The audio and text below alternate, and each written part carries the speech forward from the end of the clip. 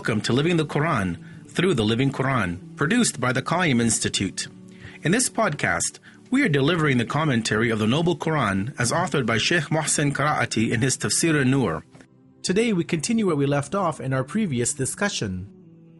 Now, in the culture of Islam, in many of the material requirements which we have in life, we see examples which relate to the spiritual world to be given. For example, in chapter number 23, Surah Al-Mu'minun, verse 51, God talks about the material food that we eat, where He says, "Kulu min at-tayyibat," that eat of the good things.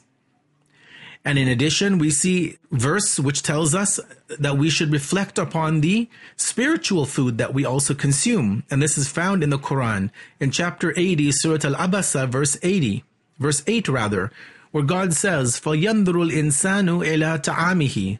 So let each person, each human being, look at his food. And in regards to this verse, Imam Ali, peace be upon him, has been quoted as saying that the ta'am, or the food, he says, is his knowledge. The Quran also reminds us in this needs of our material requirements that we have of life, that we have to reflect upon our physical clothing that we need. And in chapter number 16, Surah An-Nahl, verse 81, God says, Sarabila taqikum. And He has made for you garments that protect you. We also see in the Quran, in verse number 26 of Surah Al-A'raf, chapter 7, where God talks about our spiritual covering. And He says, وَلِبَاسُ تَقْوَى ذَلِكَ خَيْرٌ. Yet the garment of taqwa, of God consciousness, that is the best. In addition, God also reminds us of the physical ornaments that we wear. And He mentions this in chapter number 7, Surah Al-A'raf, verse number 31, in which He says, خُذُوا زِينَتَكُمْ عِنْدَ كُلِّ مَسْجِدٍ. That put on your adornments on every occasion of prayer. In addition, the Quran reminds us of our spiritual adornments. And this is seen in the Quran in chapter 49, Surah Al-Hujurat, verse number 7, where God says, حَبَّبَ إِلَيْكُمُ الْإِيمَانِ وَزَيَّنَهُ فِي قُلُوبِكُمْ. But Allah, God, has endeared faith to you and made it appealing as a beautification into your hearts. God talks about the physical journey in the Quran, where He says in chapter 2, Surah Al-Baqarah, verse 283, وَإِن كُنْتُمْ عَلَى سَفَرٍ. However, if you are on a journey. And then we also see that God talks about our spiritual trip, our spiritual journey. And this is found in Surah Al-Inshiqaq, chapter 84, verse 6, in which God says, إِنَّكَ كَادِحٌ إِلَىٰ رَبِّكَ كَدْحًا. That you are laboring towards your Lord, laboriously toiling and moving forward. In chapter number 2, Surah Al-Baqarah, verse 22, God speaks about our physical sustenance, and He says, مِنَ الثَّمَرَاتِ رِزْقًا لَكُمْ. And with it, He brings forth crops for your sustenance. And at the same time, God also speaks of our spiritual provisions. And we see this in the tradition, or in the supplication rather, which we read in the month of Ramadan, in which we say, وَرَزُقْنِي حَجَّ بَيْتِكَ الْحَرَامِ. And grant me, give me this rizq, this opportunity to perform the Hajj to your inviolable house. We see that there are things of material sweetness.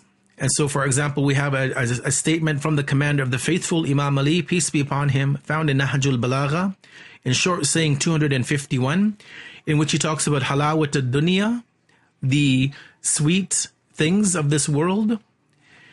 And then also he also refers to things which are spiritually sweet. And so, for example, in the tradition found in Bihar al-Anwar, he talks about halawatul iman, the sweetness of true faith.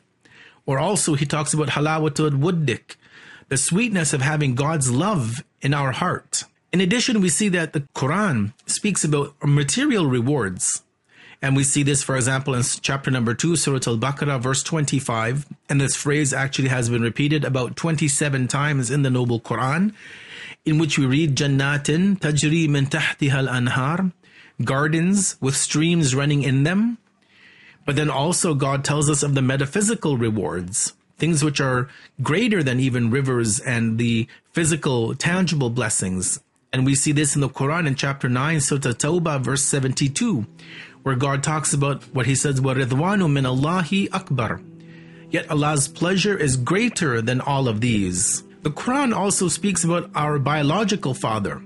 And for example, in chapter number 90, Surah Al-Balad, verse number 3, God says, وَوَالِدٍ وَمَا وَلَدٍ. by the Father. He takes an oath by the Father and the one whom he begets. And we also see in the same light about our spiritual father, as mentioned in a hadith in Biharul Anwar, where the tradition tells us, Ana wa Aliyun abawa hadhihi al-ummah, that I, the Prophet Muhammad, may God's peace and blessings be upon him and his family, and Ali are the spiritual fathers of this nation. The Quran speaks about a physical migration. So for example, in chapter number 9, Surah At-Tawbah, verse 20, God says, Wahajaru, those who migrate. And at the same time, God talks to us in Surah Al-Muddathir, chapter 74, verse 5, about a spiritual migration, where he says, وَرُجْزَ فَحْجُرْ, and to keep away from all forms of impurity. In closing, we read in a tradition from Imam Ali, peace be upon him, in which he has said, أَنَا التِّجَارَةُ الْمُرْبِحَةٌ مُنْجِيَةٌ مِنَ الْعَذَابِ الْأَلِيمِ التي دل الله عليها في كتابه فقال هل أدلكم على تجارة. In relation to this verse of Surah As-Saf that we have been reflecting on today, where God says that should I guide you to a transaction which will safeguard you from the painful punishment, Imam Ali, peace be upon him, says that I myself am the highly profitable business transaction which will save one from the punishment, from the painful punishment which Allah has spoken about in his book, when he said in Surah As-Saf, shall I guide you to a transaction? In closing, some of the takeaway messages that we have for these important verses of Surah As-Saf, and there are multiple takeaway messages that we'll reflect upon today. Point number 1, we should always address people by their titles and the title of faith as believers. Point number 2, we must start by first preparing the people for their responsibilities. And one way to do this is to start by posing a rhetorical question to them. Point number 3 is that engaging in business requires guidance.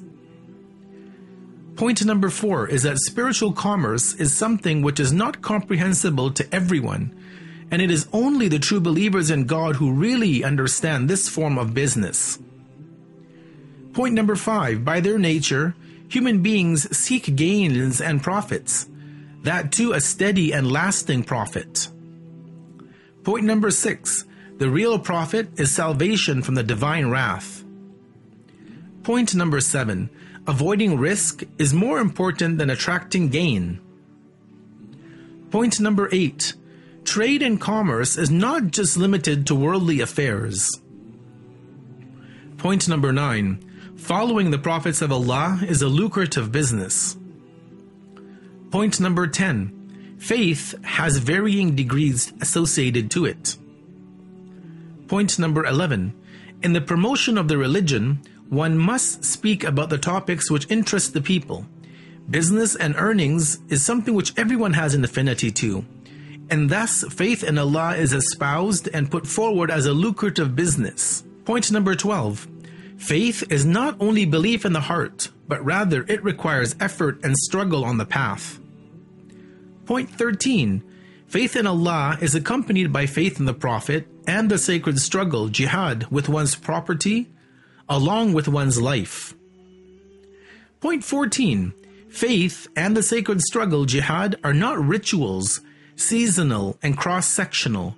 They need continuity, and this is understood in these portion of verses as the present tense verb has been used, which denotes continuity. Point 15, superficial faith does not lead to any important actions in life. Rather, complete and true faith is what is required. Point 16 is that faith takes precedence over actions. Point 17 is that the preservation of religion is superior to the preservation of one's property and life, and when needed, one must be ready to sacrifice one's wealth and life for the sake of religion. Point number 18, the sacred struggle, jihad, has not been lifted from anyone's shoulders.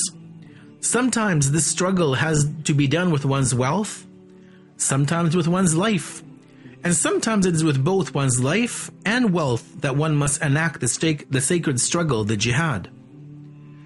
Point 19 is that when it comes to fulfilling one's obligations, we should start with the easier responsibilities to be able to reach to the station of being able to perform the much more strenuous acts which may be required.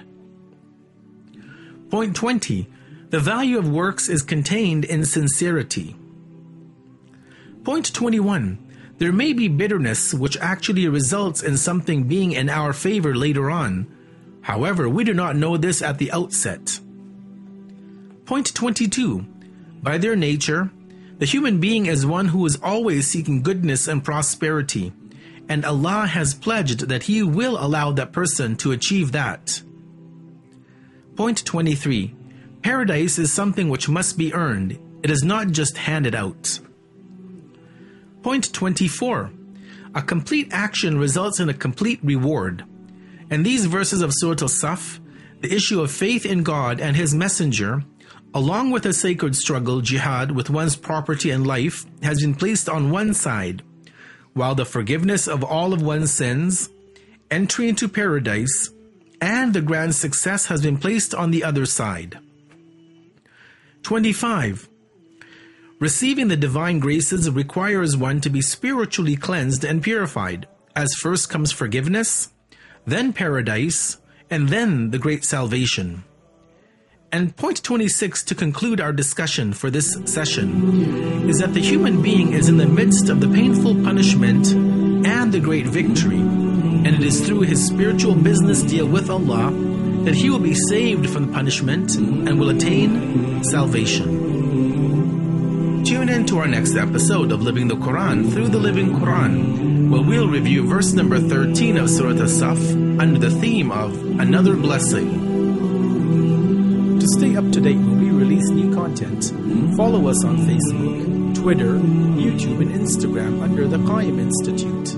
In addition, be sure you subscribe to our podcast station on Spotify, Apple Podcasts, Google Podcast, and many other major providers to receive direct updates when we release new content.